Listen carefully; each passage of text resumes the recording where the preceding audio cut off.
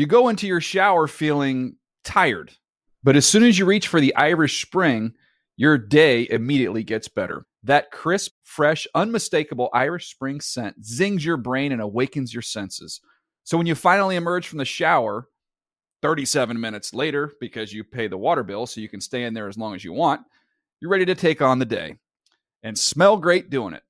Irish Spring Body Wash and Bar Soap. Fresh, green, Irish. Shop now at a store near you. The Around the NFL podcast. We'll meet you at Huckapoo's. Welcome to another edition of the Around the NFL podcast. My name is Dan Hansis. I come to you from a room filled with some heroes. Mark Sessler, Greg Rosenthal, and the great Colleen Wolfe. Well, gang.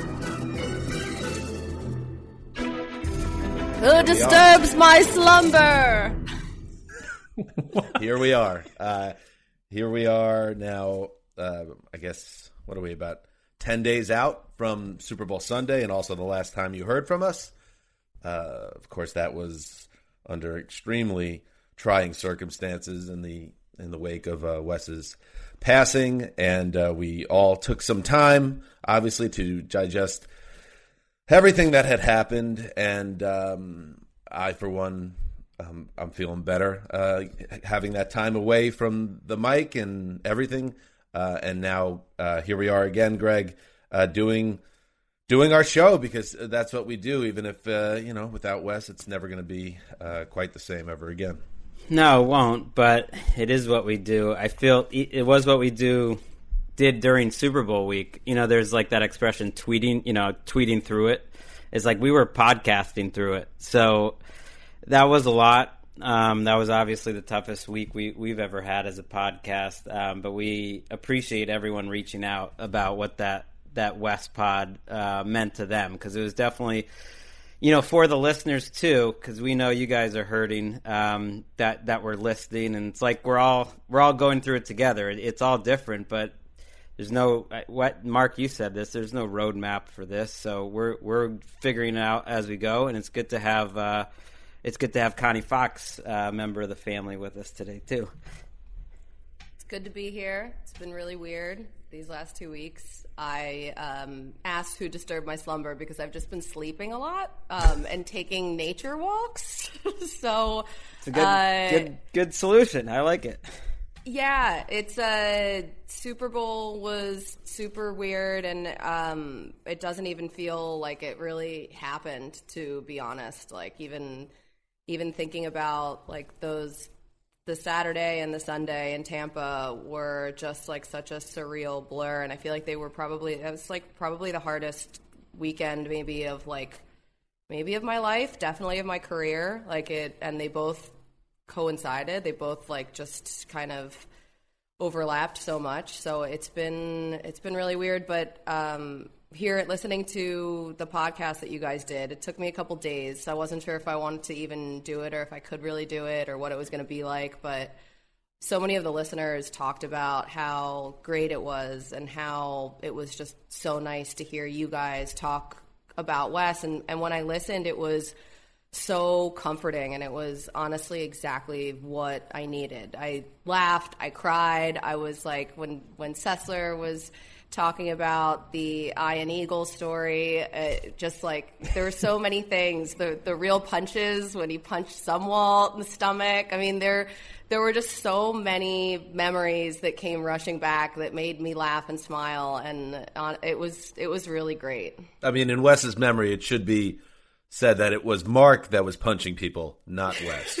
Well, and according to Zumwalt, Wes was a pacifist. Yeah, according to Zumwalt, who chimed in later, I punched him in the face, not the stomach, which is problematic. But I would say also, Connie, for you to say what you did that morning before the game. I mean, I know that was incredibly challenging. I think that we were all, from a professional covering football angle, stretched. I don't know what the word is that day to do something that I don't think that we knew we could do going in, but in the days since, we all have to do it differently, and I'm closer to the nature walks. Not that I've taken a lot, but I've just spent it in deep isolation a lot, and thinking so much about Wes, but kind of feeling these like energy pulses of his friendship and these memories, and just going through old podcasts, and like they brought me some comfort. And I know also that this isn't just about us.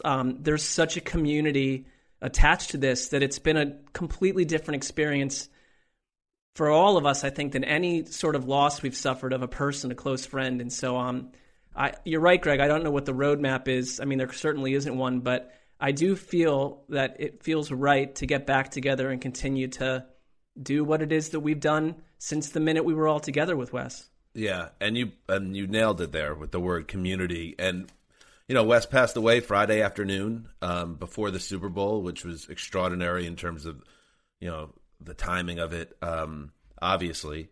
And we wrestled with whether or not to do any type of show on Sunday night before landing on doing, just a conversation essentially about Wes. And a big part of that, the reasoning, as hard as it was, and it was not necessarily something that we felt like we wanted to do, but there was this community that's built up over 7 years of podcasting. People who, and we've heard it, and it's really an honor.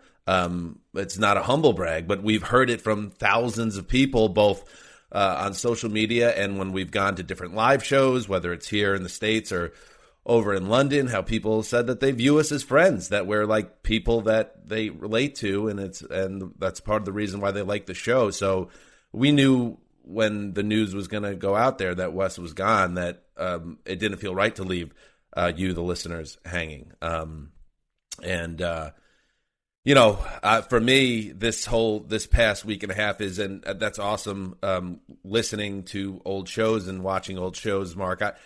I guess I'm not there yet. Like I think that's part of processing for me. Like that he's not here anymore is watching him, and I think I'd like to get to that point, and I'm sure I will. Where we'll be able to listen and watch the shows of us all together. And Mark, you texted right before we started. Like one of the things that's gone from the show forever is his laugh. Like Wes's laugh was infectious, and it was part of like the soundtrack of this show. And the energy of this show. So it's hard for me to like get to that point to hear him again, but I will, because that's what we do have. That's what's left behind, these hundreds and hundreds of hours of us together. And to me, like so much was taken from Wes cruelly, and dying as young as he did. And for me, the number one thing that hit me personally is being a father was taken from him to Link, and being able to raise Link with Lakeisha. And for me, I kind of just disappeared off social media, from texting, phone calls, and just spent a lot of time with my family and my boys, Jack and Harrison. And I did feel closer to them because I know what I get to have and what we all get to have, Mark and Greg, is that bond. And that was what was denied Wes, which was just so unfair. And I feel like that, to me, helped being around the boys. And we went up to Big Bear Mountain this weekend with my friend Bob and his family, and that was nice. So that's kind of where I'm at personally. There is this one thing that we've each sort of pointed out, and I think we all realized it in different ways, that Link does have one special thing, and we'll go through the machinations to make sure all of these episodes remain there indelibly. But I can think of people that have lost a parent, and you don't have much more than a couple photographs or maybe leftover voicemails. But Link will have no question about the personality of his father, because it's not just his takes on football. I mean, when I think about our show, it's like Wes going absolutely off on subject X, or like the video we saw of him, unfurling like a 45-minute rant on the size of paper towels. I mean, these things are out there, and there's going to just be like a lot in time for Link to dig into and realize how special his dad was. It's so nice that we have Link selfishly, because it's like a link to Wes.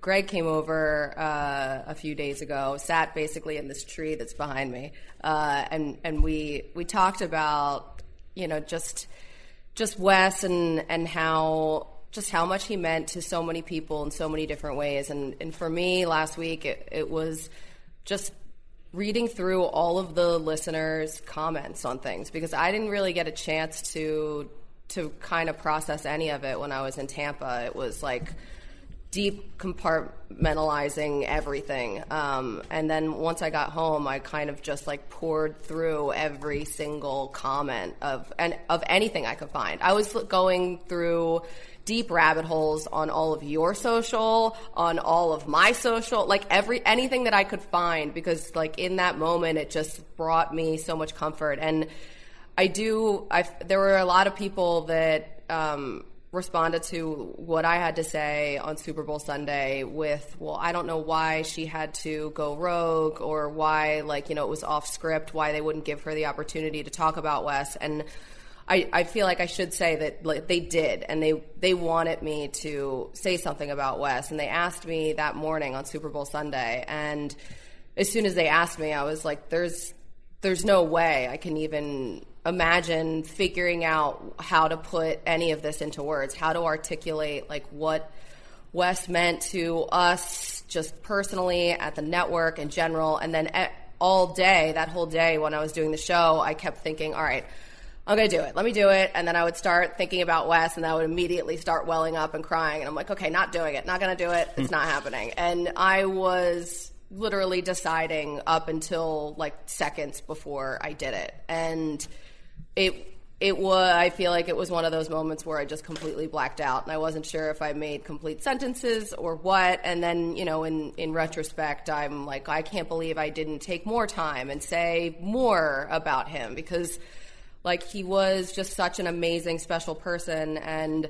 I even, as part of my I guess grieving process, I of course started going through old text messages. And like the one thing that really, there was a bunch of things that really like stood out to me. How many times Wess would text me to say like how proud he was of me. Okay, now I'm crying. I don't want to cry. I'm not going to cry. I'm not going to do it. But he was always just like so supportive. And that was the thing, like when I was listening to the podcast, and when Mark, you were talking about how it was like so incredible when you would get approval from Wess on football stuff. And I was like, oh my God, like I feel so seen, because when I first came to the network, I didn't know what I was doing. I was like swimming, and I had no friends, and you guys were my first friends when I came to LA. And I remember just trying to find my way. And the first few times when I would do any of these segments or NFL Now, when it was NFL Now, or this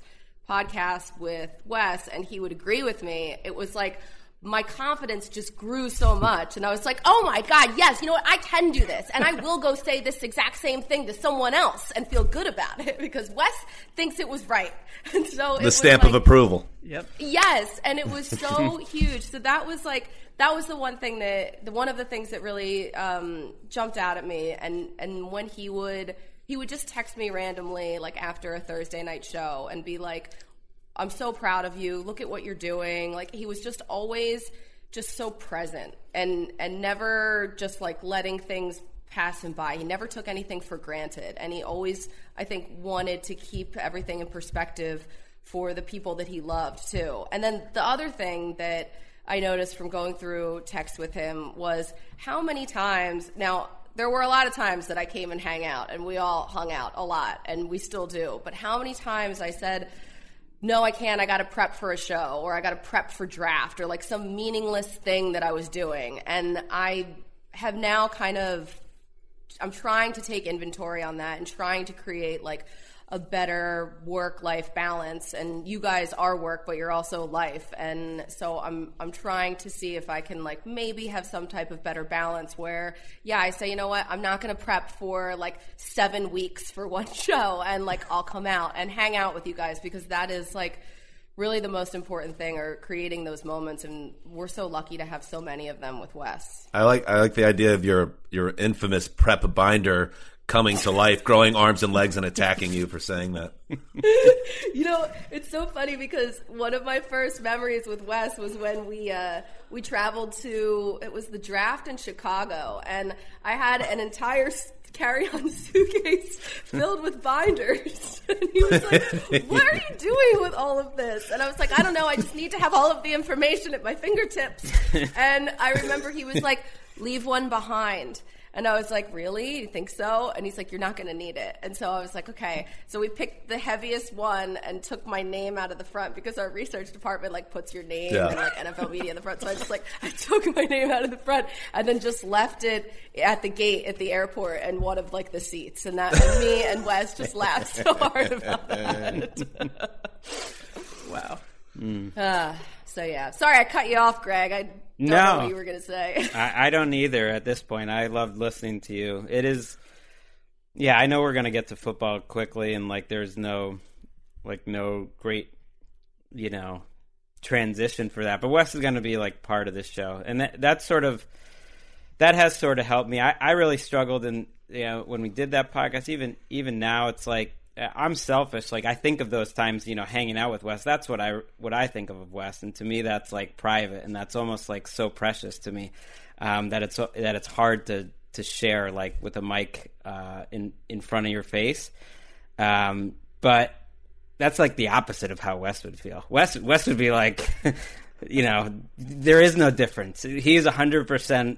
Himself all the time. I try to be that way, and like he would want to share it all with the listeners, and he did. There was no BS to that. So I think that's like a good thing that I think about. And you did hit me there, Dan, talking about Link. I do know how much he did appreciate like the time he did have with Link though too. I saw him more than anyone. In my life over this pandemic, and got to see him a lot with Link, and man, he did appreciate the time he had with him, which meant a lot. Yeah, I remember having conversations with him when Lakeisha was pregnant about fatherhood, and I'm glad he did get the time that he did have.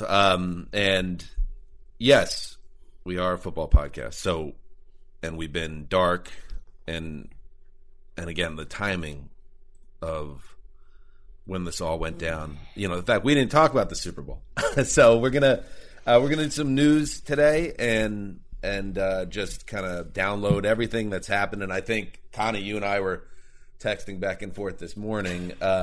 Like you're the same, I'm the same as you, and I think it might be everybody. In addition to kind of going dark over the last week and a half, I wasn't exactly like pound and refresh on NFL.com. And the like, just seeing what was going on in the NFL. So when I was going through things this morning, I was like, "Ooh, oh wow, look out, hamina, arriba!" Like a lot of stuff.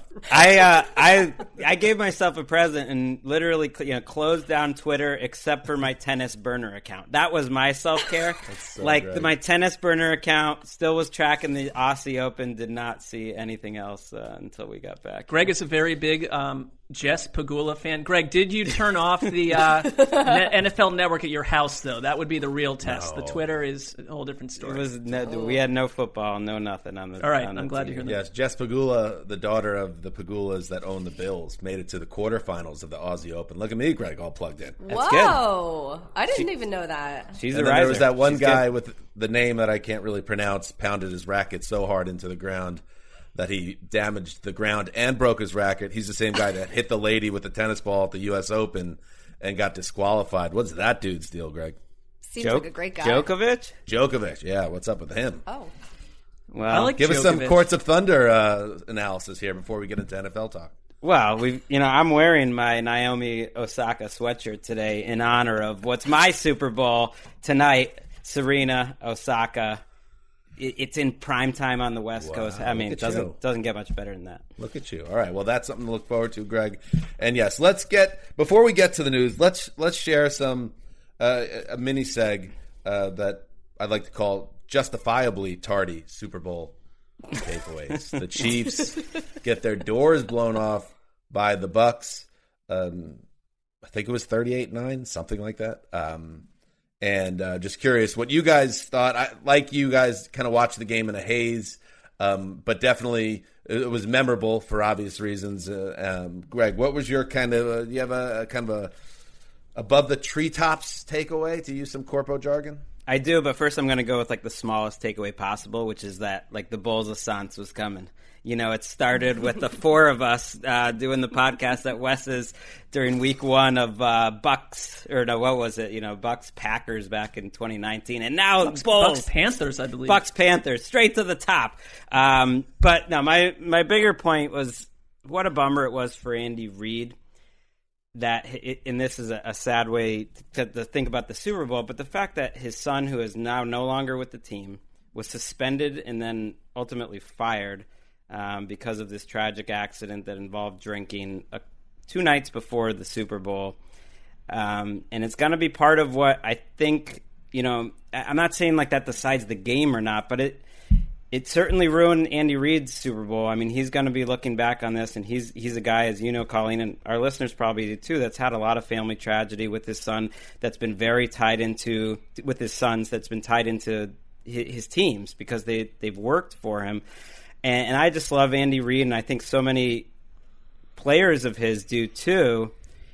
And for this to happen 2 nights before the Super Bowl, where you have Patrick Mahomes in his prime and you get the doors blown off you, as you said, 38-9, and that Reid had a terrible game, choosing to go for the field goal right before halftime and then taking some of the most bizarre timeouts I've ever seen when the Bucks just wanted to get to the half, only up 1 score, and Andy Reid is taking timeouts because he's got faith in his defense on 3rd and short, and they go and score a touchdown. That was like game over to me. He had no answers for what Bowles was doing. Everything possible that could have gone poorly from Reid's perspective, I think did, and that is unfortunate because I think he's one of the all-time greats. But now this is, a couple Super Bowls, but especially this one really stands out as something that he's going to have to wear and that he'll try to recover from. Yeah, I was really surprised that we didn't talk about it more. And granted, I was in a daze pretty much Friday, Saturday, Sunday, but I didn't. I thought it was kind of odd that we didn't talk more about Andy Reid and the distraction that this was, because it was his son, and he was a coach on the team. Do. Yeah. Right. And so many times we're like, oh, is Juju a distraction for dancing on the logo? I mean, just dumb stuff that we decide is maybe a distraction. That is a huge distraction that is super serious before the biggest game of the year, and it's the head coach's son. So I think that played a massive role in the outcome of the game. And I was also just so shocked at how many penalties, just the penalties in the first half that the Chiefs took. There were just so many, and they just kept. It just wasn't the way that they play ever, and it just seemed like they had. I think they had 8 different penalties maybe in the first half. They did. It was so uncharacteristic of them to play that way. They were so bad. They were so bad. To just get dominated like that. They're so bad. It didn't make any sense. That a team that had been a proven champion, reigning Super Bowl champion, that had every chance when they faced adversity over the past two postseasons, they always stepped up. And then this game, they get punched in the mouth, they get punched in the mouth again, they get punched in the mouth again, then they get an uppercut, then a body blow, and then they're on the canvas and they just don't get up. And it's like, wait, what happened here with this team? Mark, what's your takeaway? Well, I think that, in general, covering football, a blind spot for the vast majority of people that didn't play, and I don't really worry about that dynamic generally, is a lack of understanding of offensive line. And I think that there, with 2 weeks percolating to discuss this game, we knew that the Chiefs had injuries along the offensive line. But losing Eric Fisher, one of the more maligned first-round picks during our time at the NFL, I think really impacted this in incredible ways. I mean, their offensive line was dominated. To your point, Greg, Todd Bowles, I thought was doing incredible things all game long to make life really tough on everyone. Tyreek Hill had 16 yards at half or whatever. It was a non-factor. And we wondered, how can you possibly slow this offense? And it turned out, to your point on the penalties, there was that one drive that I thought the game seemed over. At this point, Mahomes he was 4 for 13 for 36 yards, and their defense gave up incredibly, I thought, incredibly costly holding penalties. The first one in this one drive wiped out a Honey Badger tipped ball interception. The second one turned a Ryan Suckup 40-yard field goal. It converted into a first down, and they marched down the field and throw a touchdown to Rob Gronkowski that also had a holding penalty on that play. I mean, the defense was coming apart at the seams, and we trust Andy Reid and the Chiefs and their highfalutin, staff to make adjustments at halftime. And if I told you that their second half for the Chiefs would have been a field goal, an interception, a drive that ended on downs on the Tampa Bay 11, another drive that ended at downs at the Tampa Bay 27, and then a Patrick Mahomes interception to end their season. How many people saw that coming? I think the level of beatdown, it has to be considered somewhat shocking. The Tampa Bay defense, that was a Super Bowl history-wise, a performance you're always going to remember. Just the dominance of it and who it came against. And, my point, I think Jason liked the GM and the powers that be in Tampa. But since the GM is usually the face of these things, one of the great heaters I can ever remember over the past calendar year that the Bucs went on in terms of team building that culminated with the Super Bowl win. And I went and found an article before the season started just to get a better idea of who came and who went entering this season. And, of course, Tom Brady was the big import, and it played out incredibly well, where he had another big season, way better than his last couple of years in New England, and then all through the playoffs. But, that was just part of it. They added Gronk, who was an important part of the team, not the same guy he used to be, but clearly that was a nice pickup. Re-signings that he made, JPP, tagging Shaq Barrett, so keeping those guys in the building, bringing back Ndamukong Suh, that was a big move. The draft picks, Tristan Wirfs, like you said, that All addition, pro. he All was pro an absolute stud this year. Antoine Winfield Jr., the safety, that guy was at a high level in their secondary. And then who did they let go? Jameis Winston. It's now we laugh at it, but I've said it on this pod, and I'll say it again. With 2 games to play, the Bucs in the 2019 season, they had a Saturday afternoon game in Week 16, and the report out there by the insiders is that because Jameis Winston had been playing better, that they were probably going to move forward with Jameis Winston in 2020 and beyond. He bombs out the last 2 weeks, and then that was what I guess their brain trust, if that indeed was the case, needed. They say goodbye to Jameis Winston. Carl Nassib, Peyton Barber, Sam Acho, Darian Stewart, DeMar Dotson. Although, just say goodbye to those guys. And everything hit and worked, and it does tell you, and I think from the other teams looking at this, sometimes you are just a couple players away because the Bucs went from eternal also-ran over the last several years to Super Bowl champion. And yes, you could say, oh, they got Tom Brady, that's why they're champion.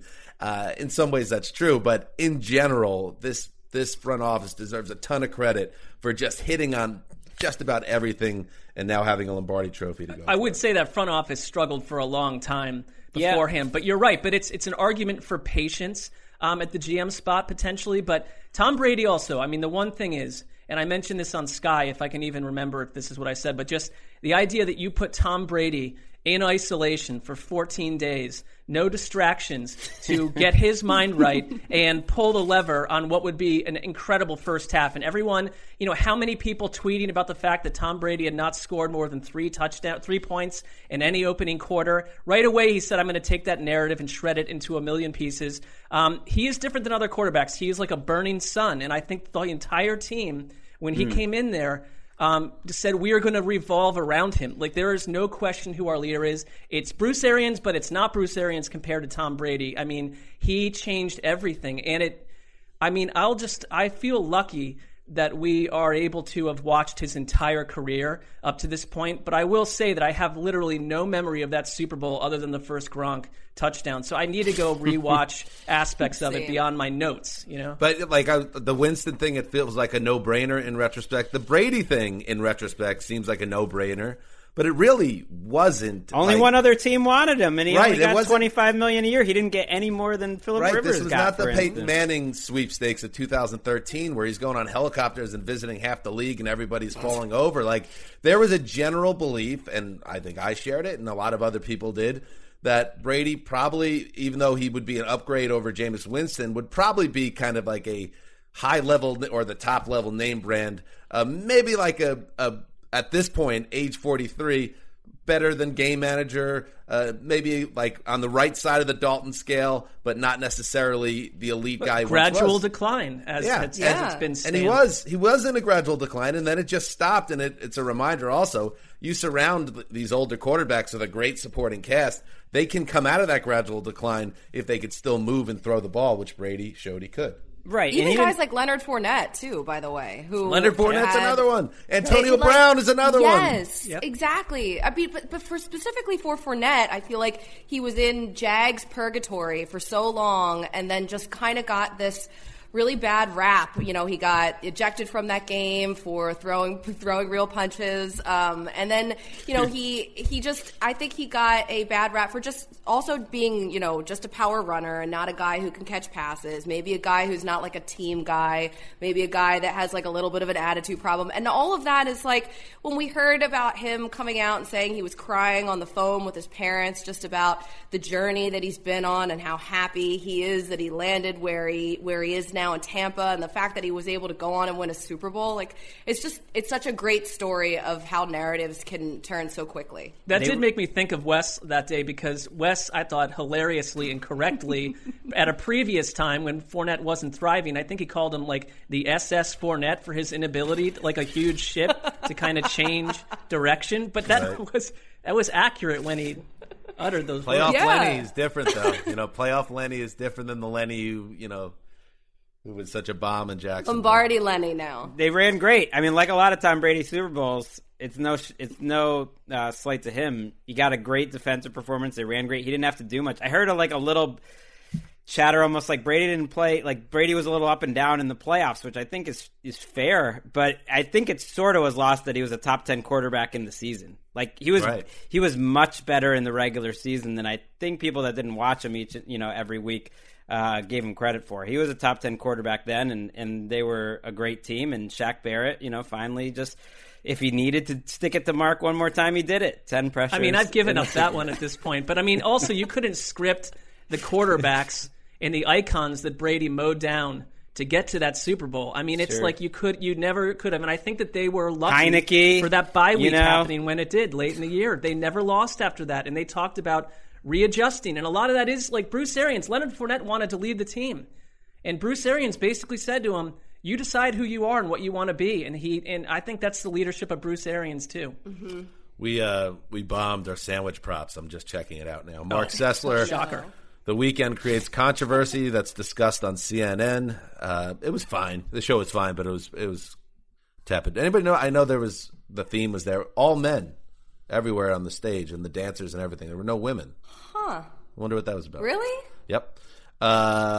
Greg Rosenthal, JPP has at least 2 sacks.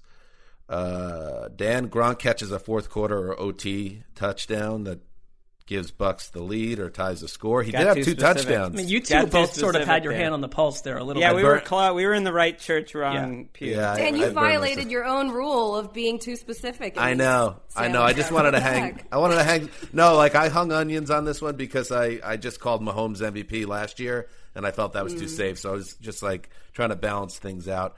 Kyle Brandt, who's on that show, said Scotty Miller will score a 40-yard touchdown while throwing up deuces to mock Tyreek Hill. And that was also right church, wrong pew, because Antoine Winfield Jr. Mocked with some deuces at the end of that game and got a penalty for it. And Ricky had Chad Henne throwing a pass, and that didn't happen. So bingo.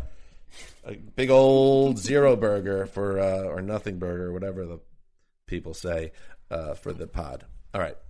Those are justifiably tardy Super Bowl takeaways. Good for the Bucs, though. Good for Brady. I enjoyed it. Greg secretly was dying.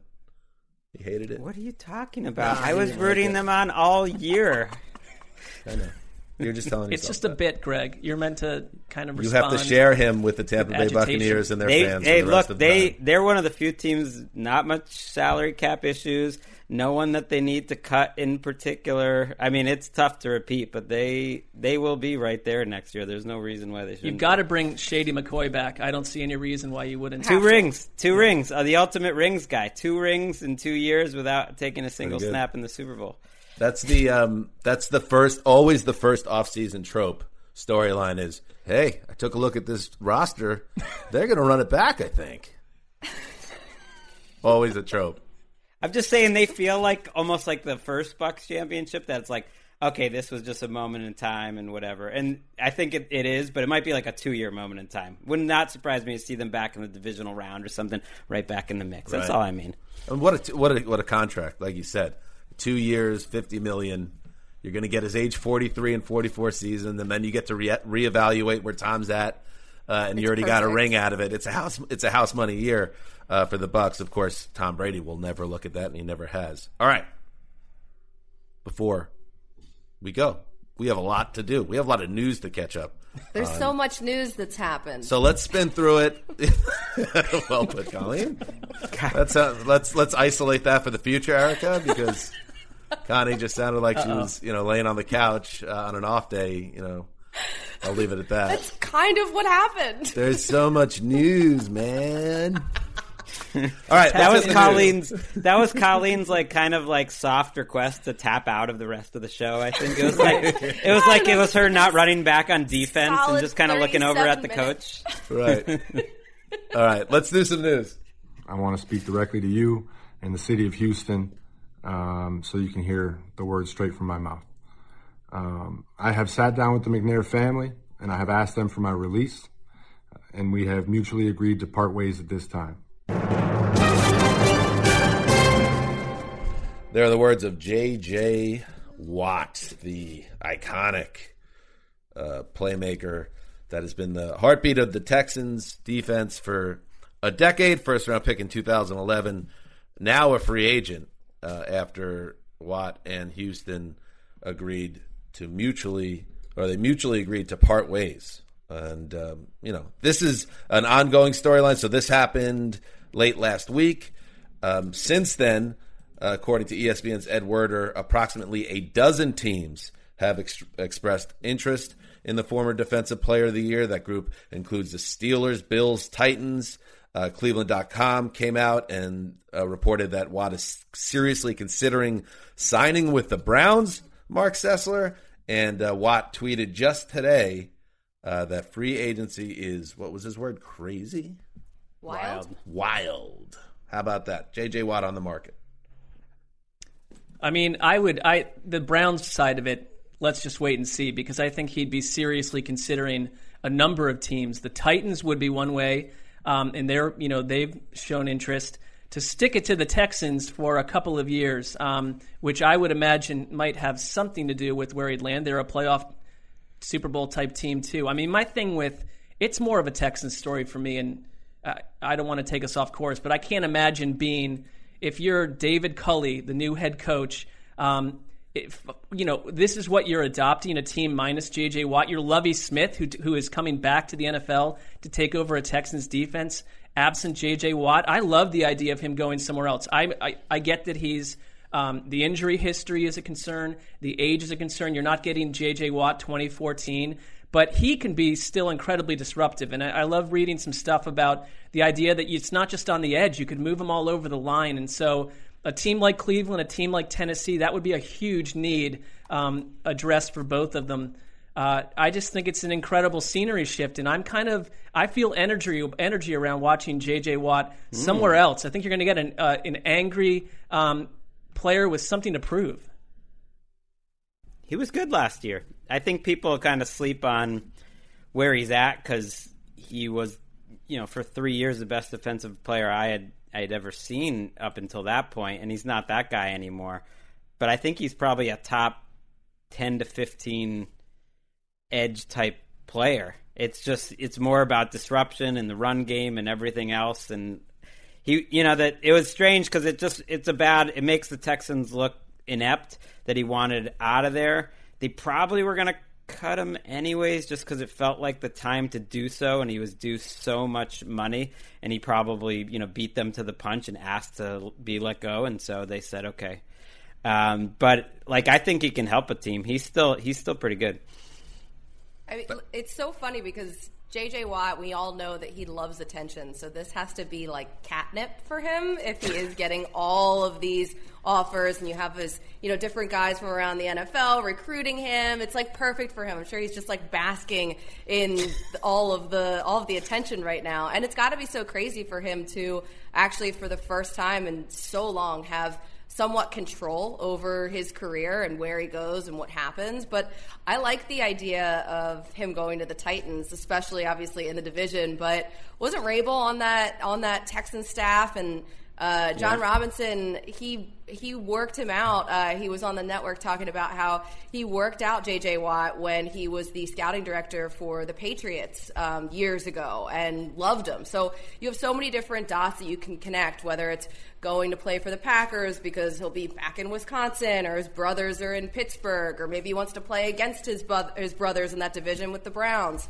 So, that's one thing I was thinking about. But also, it's like, of course, J.J. Watt is going to stir things up and be like, "Oh, it's wild." I don't know if it's maybe it's a ploy for him to get even more attention. Why not? Live it up now. I loved him making the announcement from that log cabin that he was so proud to show off on Hard Knocks a few years back. Yeah, the Titans, that makes sense to me, especially after John Robinson. We're going to get to John Robinson in a second. The GM whiffed so badly with Vic Beasley and Jadeveon Clowney last year.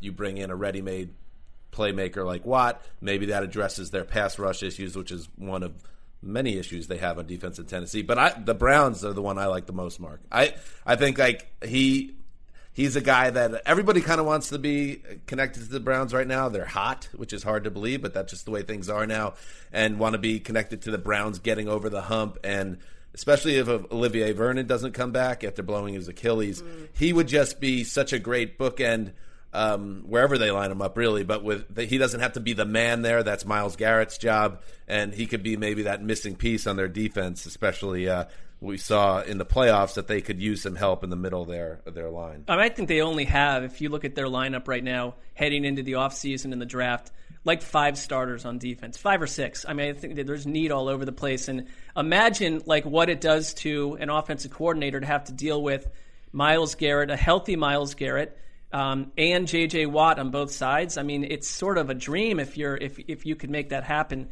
But he fits anywhere. Tell me outside of the, Green Bay's a great fit. Green Bay has a lot of money tied up in the 2 free agent edge rushers they brought in 2 seasons ago. But, tell me anyone that's going to say, no, I don't think we have room for J.J. Watt, other than money. Mental cases. Yeah, any contender, yes. Other than any contender that has some money to spare, because everybody wants pass rush that they could generate without blitzing, and that's what he could bring.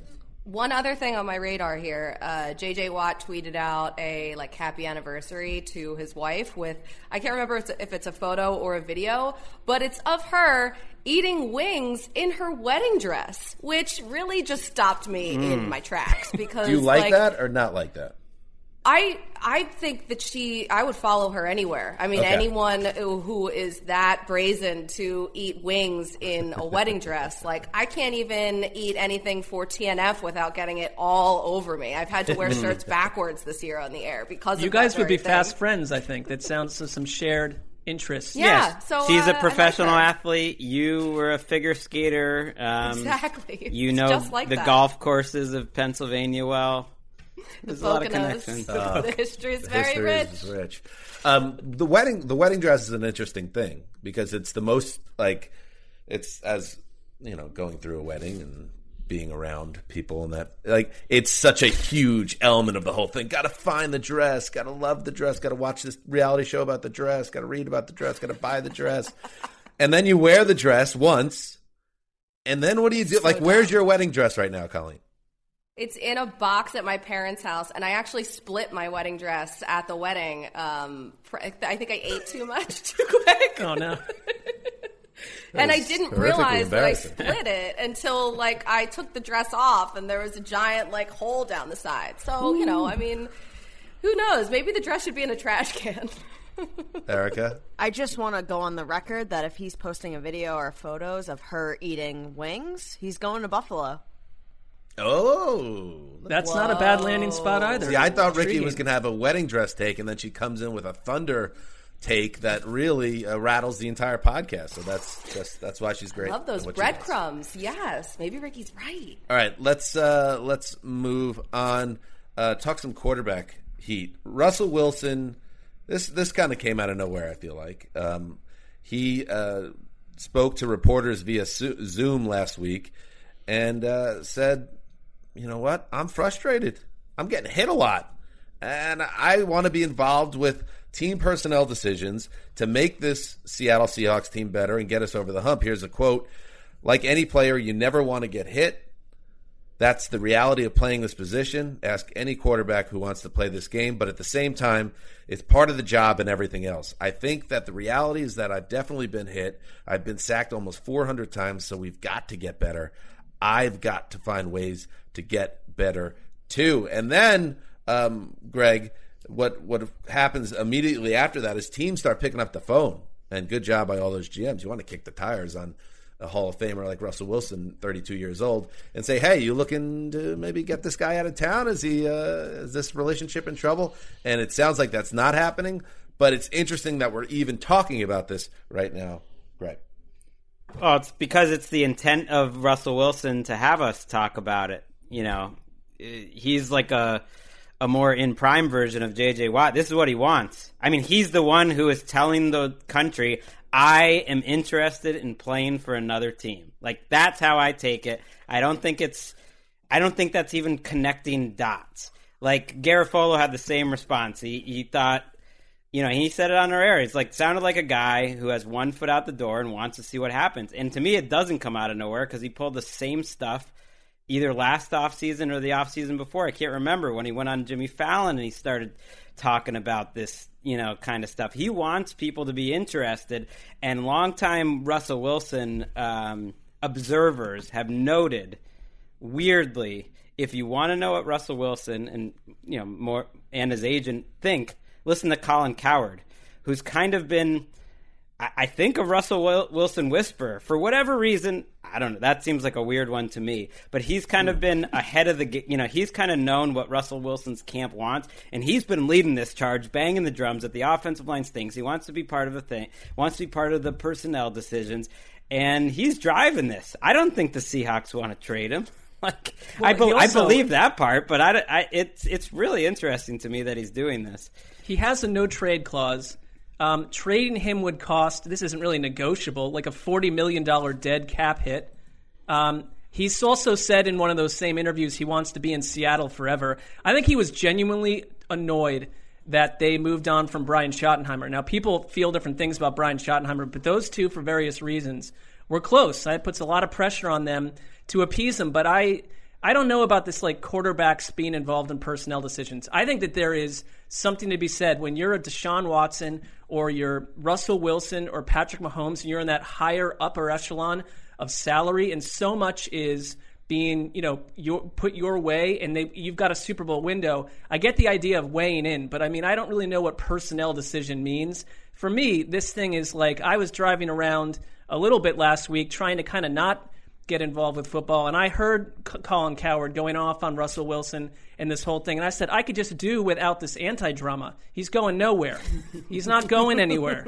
And what's an issue for the Seahawks and an additional challenge here is, yes, their offensive line could absolutely use an upgrade, but they just last summer traded their next 2 first-round picks for a safety in Jamal Adams. So that's going to make it a little bit tougher to get the guys that will make an impact. You just have to trust your decision makers to make the right moves. So they've tried, and he had a part in hiring Shane Waldron, supposedly. So we never mentioned that, but the former Rams coordinator who is now going to be calling plays for Seattle. And supposedly Russell Wilson had some say in that too. So that would indicate the Seahawks have no interest in doing Waldron has never called plays in the NFL. Right. So that's a bit of a mystery hire, and we'll see how it works out. In other star quarterback news, well, this man was once a star. Carson Wentz, after suffering through a miserable season with the Eagles, getting benched, he is on the trade block, and Albert Breer, our former NFL media colleague, now with SI,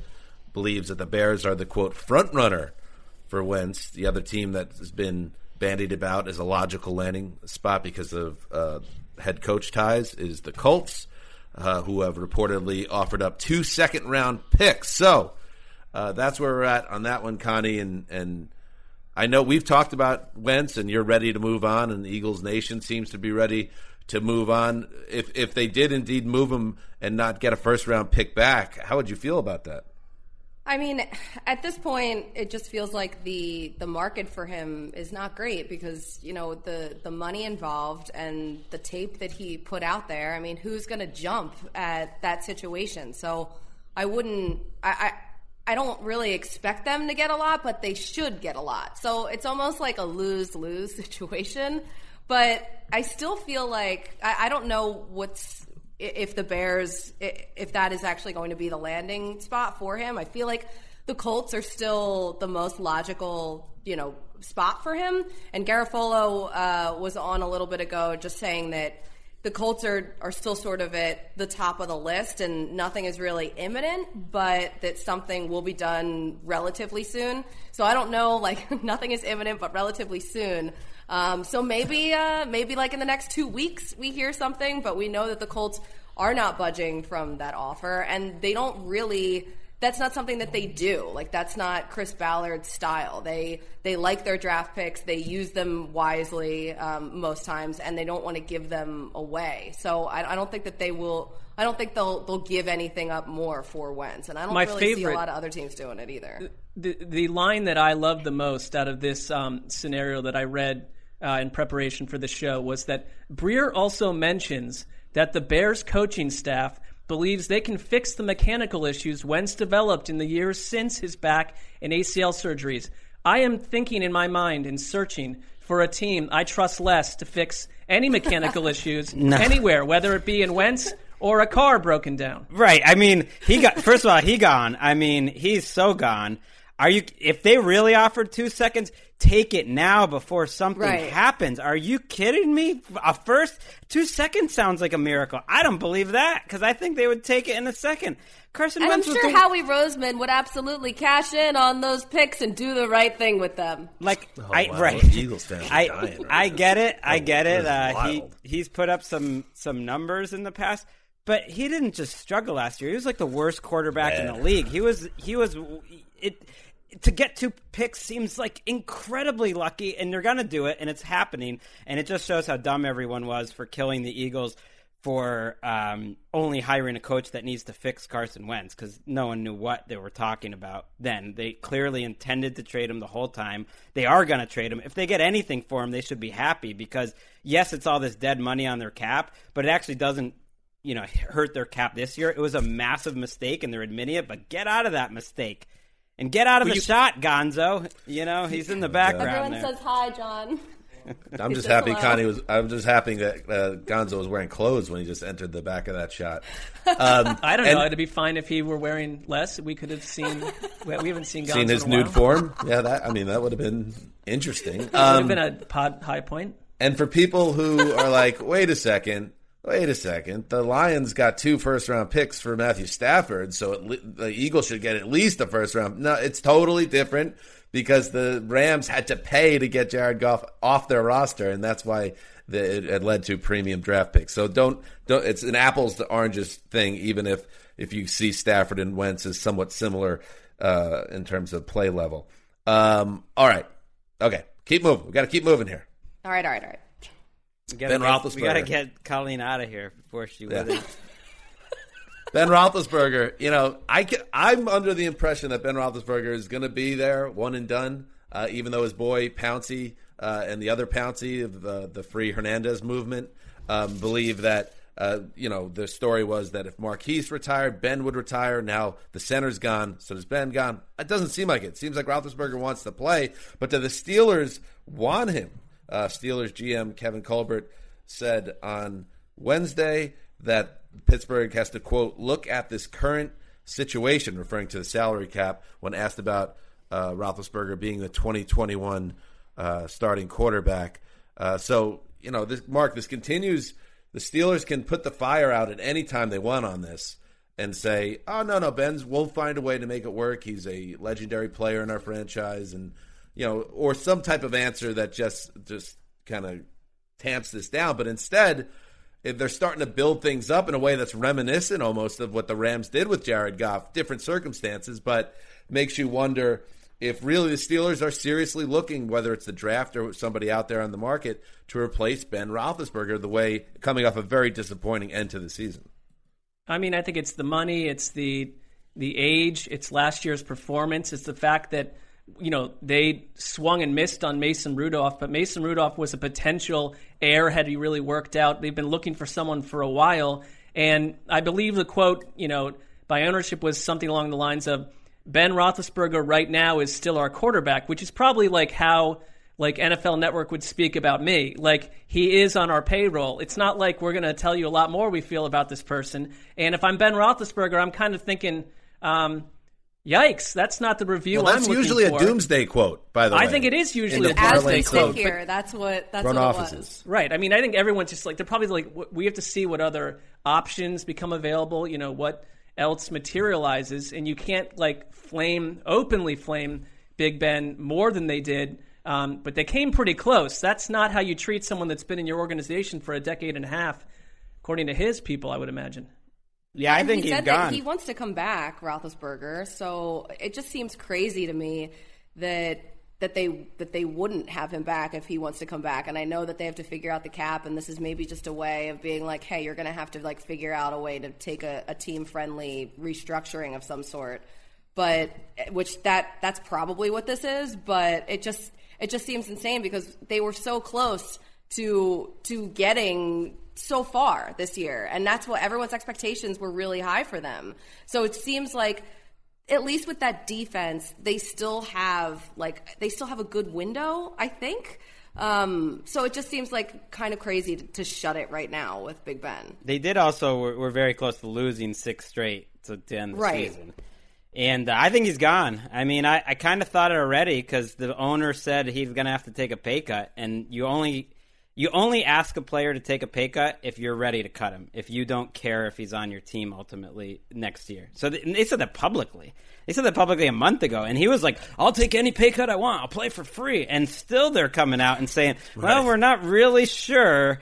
I think he's gone, and I think the Steelers fans got to at least and I think they'll be happy he's gone based on the Steelers fans. I know, not happy, but they're, I think, just ready to move on and maybe hope he retires because that'll help the cap a little more. I think you got to at least emotionally prepare yourself, Steelers fans, for the possibility of Week 1 starting quarterback Mason Rudolph. If you ever or Dwayne Haskins. No way, dude. I don't know, man. He played pretty well against the Browns, and when you hear what the Steelers brass says about Mason Rudolph and that they kind of are curious about him going into the final year of his rookie contract, I think they have always had a higher belief in him, obviously, than anyone else, and he played well in that one game. It was probably the best game by a Steelers quarterback all year, maybe. He actually did play pretty well in that game, to give him some credit. But I don't think it's a good move. I'm just saying, be ready, Steelers. That's an absurd comment to say that was the best Steelers quarterback game all year. It was one of them. All year? Have you? Yes. They were really I watched every game. Of the season. There weren't many good Big Ben games. That's all. I see it as posturing. Ultimately, I disagree. Where you're coming from makes sense, but I think it does remind me, as a Yankee fan, at the end of Derek Jeter's career, the Yankees did something similarly, where they basically hardlined him and they said, "You're not the same guy anymore. We'd like to have you back, but we're taking control of this, and we're not going to give you some hometown discount to stay around." And eventually, Jeter bit down and took the contract and was bitter about it. Ben has a different public stance here, where he's basically putting himself out there and saying, "I'll play for whatever you pay me. Please don't end my career this way." I think he'll end up coming back at a discount for the Steelers. Wouldn't it be great if the Browns ended the Ben Roethlisberger era? Well, I think they already did it, Mark. We got to find out officially. Did. I think they did. I think you're right, because you look at those. He was shedding tears on the sideline, and it wasn't just about that game.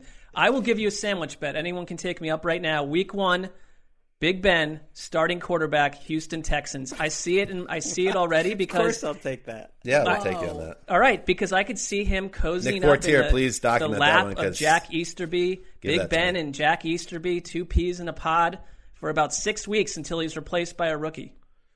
All right. We'll see how it all plays out. I already got a sandwich in my back pocket. Feeling good about it. Let's move on. More quarterback drama. NFL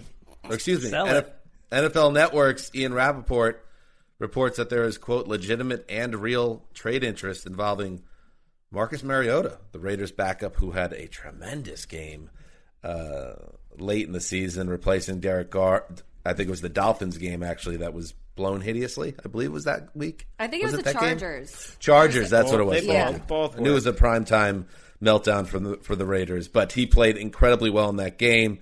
And The Athletic reported that the Raiders prefer to trade Mariota instead of Derek Carr, their incumbent starting quarterback. We just have to see how it plays out. Mariota was awesome in that one game. If they're able to leverage that into some value in a trade, that would be a big win for the Raiders, I believe. I remember that game because it was, I don't know if it was definitely like a Thursday night package game, but it wasn't. It was on a Thursday, or maybe it was, but doesn't matter. It was definitely against the Chargers in overtime, and Derek Carr, he got hurt, what was that, like on the Raiders' first drive, I think. So first or second drive, yeah. There was a couple people that were kind of like, well, Mariota didn't start any games this year. But that was kind of like a start because he basically played that entire game. And when he came into that game, he led like an 86-yard touchdown drive. And he led 4 different scoring drives in that game. And I remember we were texting during that game because we were like, is Mariota still good? Like, look at the way that he's able to use his legs still, and all of the things that we liked and that were good about him when he was in Tennessee. He still has it. And I feel like that game really helped showcase his abilities that he still has. And I think that, you know, maybe a spot, like, who knows, maybe he ends up in New England. How would that be? I could see it. This whole thing raised my eyebrows, though, because the car inclusion in it is basically the part that raised my eyebrows. Like, okay, so you are willing to trade Carr, and then I thought there was this really strange article that came out like a week before the Super Bowl in the Las Vegas Review-Journal that kind of played around with where the sources were coming from, but basically was saying there was a lot of interest in Derek Carr just out of nowhere. And I'm thinking, like, who's putting this out there? Because it doesn't really make sense for Derek Carr to be putting this out there. Mm-hmm. So it's in the Las Vegas Review-Journal. It kind of makes sense that even though they kind of hid the sourcing away, that it was like league insiders really think that Derek Carr's gonna have a market, but it would take 2 first-round picks to get him. It's like, it felt like a clumsy attempt for the Raiders to drum up some interest in Derek Carr is what it felt like on the outside to me. If Carson Wentz's top value is 2 second-rounders, I would feel like that would be the ceiling. Right, it's not gonna happen. 2 firsts for Derek Carr. I do feel like the Raiders, I mean, you're entering into year 4 with Gruden.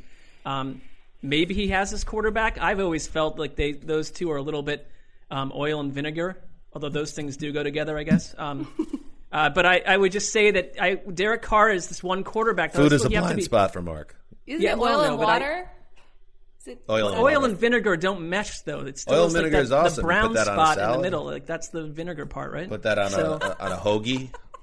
Oh my God, that's the only way to have a hoagie. I mean, that's like an actual dressing, so it does go together. I know, but it visually separates is all I'm saying. But that's not really helping me with my point either. But I think that Carr just feels like a quarterback that you have to constantly kind of prop up his feelings and manage. He gets so stung by stuff that it's like it feels like a bit laborious. I wouldn't hate a fresh start somewhere else. Do something, Raiders. We're always talking about you like, ooh, watch out, they could do something crazy, but you never do it. Give us something here, Raiders. Do something crazy. You be the team that gives up way too much for Carson Wentz. How about that? I mean, they in their defense, they were in on Tom Brady last offseason, and Tom Brady was like, I'm not going out west. You're right. So they, and Derek Carr did go in the media and say that was something that gave him some additional fire and blah, blah, blah.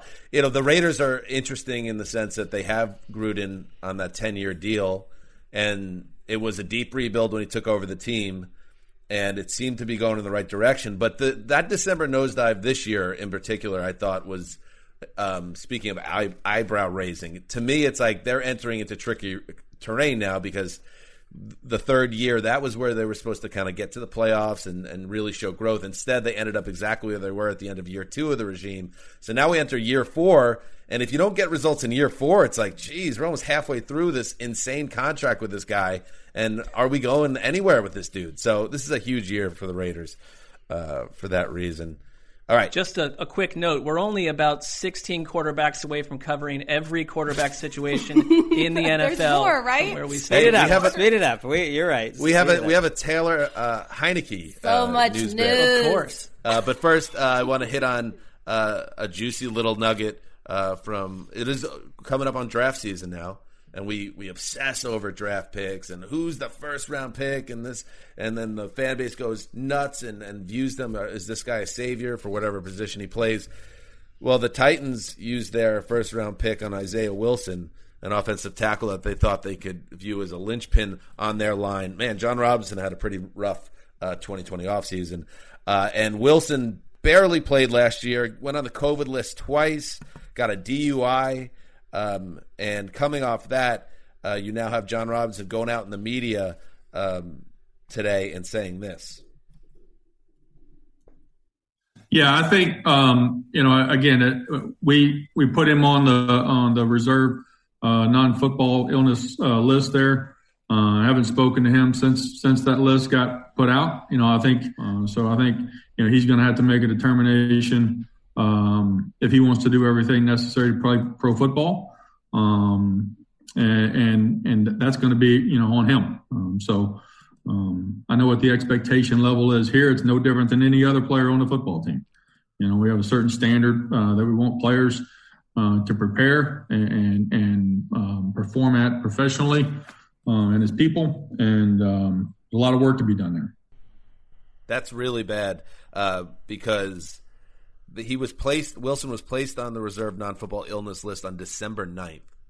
So for the team to not even be in contact with him for this amount of time, a reigning first-round pick, this is heading towards all-time bust territory. And there wasn't really clarity on why he was placed on that list either. It sounded like he was just placed on it because they were done with him. But right. They never said he had an illness, yeah. There's I love quotes I found that were that jumped out at me. Robinson said that we did a lot of work on him leading up to the draft. The player that was here in the fall was not the player we evaluated. Well, he's going to have to make a determination if he wants to play pro football. That's on him. And then Mike Rabel told the Tennessean, I can't comment on Isaiah. He said that I wouldn't even begin to be able to eloquently have an answer for you. So clearly things are not going well. They're pissed. They're epically pissed because I think if you read between the lines, and it's not hard, he's making them look really bad. It's showing that they failed in the evaluation, and now this guy is essentially stealing money from the team, and that reflects directly on the people that were responsible for bringing him into the building. The first time he got corona, is attached to the fact that the police had to break up an off-campus party at Tennessee State University where he was frolicking around, untethered during training camp. We were just blowing off steam, me and Isaiah, that night. Right. And like John Robinson mentioned, they loved him. They did love him in the pre-draft process, and that's an old HR thing. When an employee goes south, where is the person I interviewed? And that's what they're saying. This is not the human being we thought we'd get. John Robinson said he was impressed with even his laugh, that he laughed like Andre the Giant during the research part of this. But I think Danny I saw that. What is that? Why would that make him more draftable? That was an absurd thing. He laughs like a gigantic giant. This is what Andre the Giant laughed like, if you don't know. Well, he wound up like Jose Luis Rivera, if we're not at this point. Troubling. Right. Hey, I feel it anymore. I feel him. Like I used to be in a hiring position. I made some bad hires. Even as a group, we made a couple bad hires. What are you saying? Who? What? We don't need it, Greg. We don't need it right now. for the We're auxiliary just trying HR to stay podcast. afloat right now, Greg. Finally, in the news, yes, Taylor Heineke. Speaking of having one game and it changing More quarterbacks. Changing how go away, Ricky. Changing how things and how you're portrayed. Heineke went from a practice squad quarterback in December to a guy that was slinging it throw for throw with Tom Brady in the wild card round of the playoffs for the Washington football team. The team lost that game, of course, but it led to Heineke signing a 2-year, $8.75 million contract. Just $500K is guaranteed, so it doesn't mean that Washington paid out the butt for this guy off one game. But it does show you, butt spelled with one T there, that sometimes one big game can change your life, and it might have done that for Taylor Heineke. Yeah, they might have to cut Alex Smith, which is awkward because I think if Alex Smith wants to continue his career, it might not be there. But it is amazing if you think about the Bowles-Hassan stand to circle it all the way back around. Nicely done. Bowles faced 4 quarterbacks in the playoffs: Patrick Mahomes, Aaron Rodgers, Drew Brees, and Taylor Heineke. Unquestionably, the best performance came from Heineke. It wasn't even close. He was really good in that game. The diving touchdown that he had briefly made you think Washington could do something insane in that game. And he was nails in that game. That's the kind of game. Sorry. I keep cutting you off. Damn it. No, I was reading this crazy article, and now I'm taking us down a rabbit hole. But you're going to come into the rabbit hole with me that I went down this morning, reading about Heineke. I was reading about this game that he had at Old Dominion where he threw for 730 yards. Did you guys know about this? Because I did not know, and I end up doing all of these dumb deep dives on prospects around combine time and draft, and this I did not know. He in that game he had 79 attempts, which is just wild. 730 yards. How about we see that in the NFL, huh? This is why some people are, why don't you watch college football? That's why I don't watch college football. Yeah. I mean, when you're playing, it's like, Penn State is playing Our Lady of the Worthless Miracle on Saturday afternoon. It's like, what? Like, who cares? You play half your schedules against teams that are at your level, and then everything's this big money grab playing these smaller schools, and it's just a total slaughter. I don't know. Well, I think Old Dominion has taken you off their mailing list as of today, Dan. And some people ask, why are Colleen's binders so full? It's because of information like that, right. Exactly. Yeah. She's just stuffing the them important with that. stuff. Exactly. All right. K'Wan Short, AJ Bouye, and Tyrell Williams among the early cuts for veterans as we head towards the start of a new league year and a salary cap that it will be less. I don't know if it's official yet. I think around $180 million is what they were saying. And there will be more veterans that end up on the chopping block here as teams try to get under the cap and reset for 2021. All right. No Wess. This is a new phase for the show. Really sad. But we're just going on and talking ball and doing what we do. But please, please, please, the GoFundMe with everything, every cent collected by the GoFundMe goes to Lakeisha and Lincoln.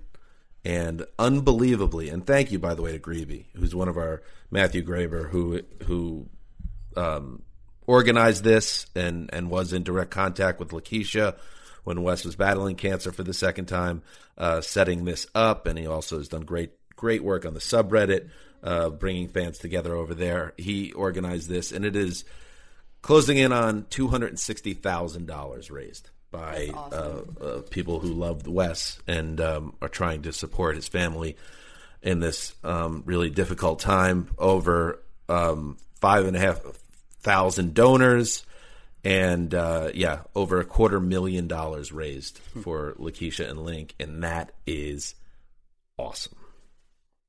Keep it up. Let's go 500. Let's go $500,000. Why not?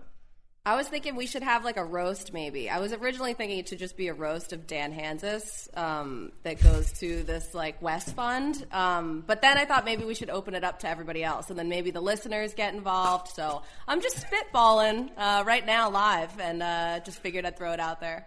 I like that a lot. Yeah. I would participate. I feel like you guys would, and I don't know. I don't know if I'm really like I would be good at that. I don't know if I would handle that well. I think, Colleen, you have a way better temperament for being roasted, so I think maybe the roast should be toward you. You get that like look from Dan like 20 minutes in where he's like not as pleasant to be there as he thought and not enjoying some of the slights, not sure if they're real or not. So this was exactly my thinking, because originally I was like, it should definitely be a roast of Dan. And then I was like, I don't know if Dan would be good with that, but Greg definitely would be able to handle it. So let's definitely open it up to Greg. And I was like, but then there's so much material with Mark too and Ricky, so it should just be everybody. Get real, get very real. All right, so that's one idea. We're gonna continue to like figure out and think about ways. Colleen. Yeah, I know. exactly. Not in a million years.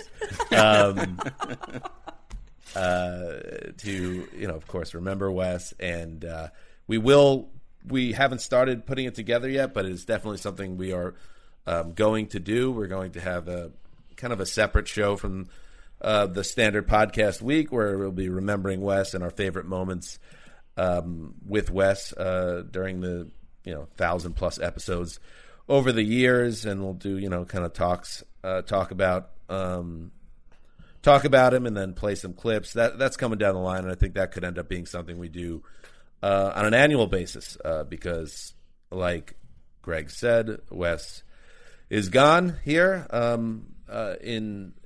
from this earth, but his spirit is with the show and with everyone that loved and cared about him, both personally and family and friends, and also the listeners. So that's it. Any final thoughts, Colleen? Great work here. You've done it again, and you've said it all. Thank you. I guess there's nothing left for me to say then, if I've said it all.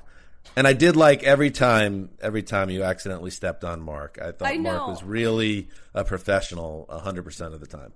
Sorry, Mark. We're going to get better at this. This is the way it is. I mean, I would say at least we're offering a little bit less of a devastating time delay than you had to deal with on most of your TNF broadcasts. So. Every single show I did, besides this one, when the few times that I was on the podcast during the season were the only times that I was doing a show that did not have at least a 3 to 5 second delay. So It is really such a joy to talk to people without like laughing all over dumb jokes that happened like 15 minutes ago, and I do that anyway, but still this is really, really nice, so it's great. Yeah, you really lost a lot of like the Michael Irvin has like a piece of cracker on the corner of his mouth humor with that delay. Just get. I need this pandemic to end. Get me out of this box. It's too tiny. It took an hour. It took an hour and 16 minutes, but we finally got the time delay talk that the listeners really they were looking for. All right, we'll be back on Friday, so please come on back. And yes, as I said, the GoFundMe is out there. It's pinned atop my Twitter page, and I'm sure everyone else on the show has been plugging that, so you could find it anywhere. And we love you and we miss you, Wes. All right, this is it. Dan Hansa signing off for The Quiet Storm. The old boss, the tiny box, trapped in a tiny box within a tiny box. So many boxes. And Ricky Hollywood. Until Friday.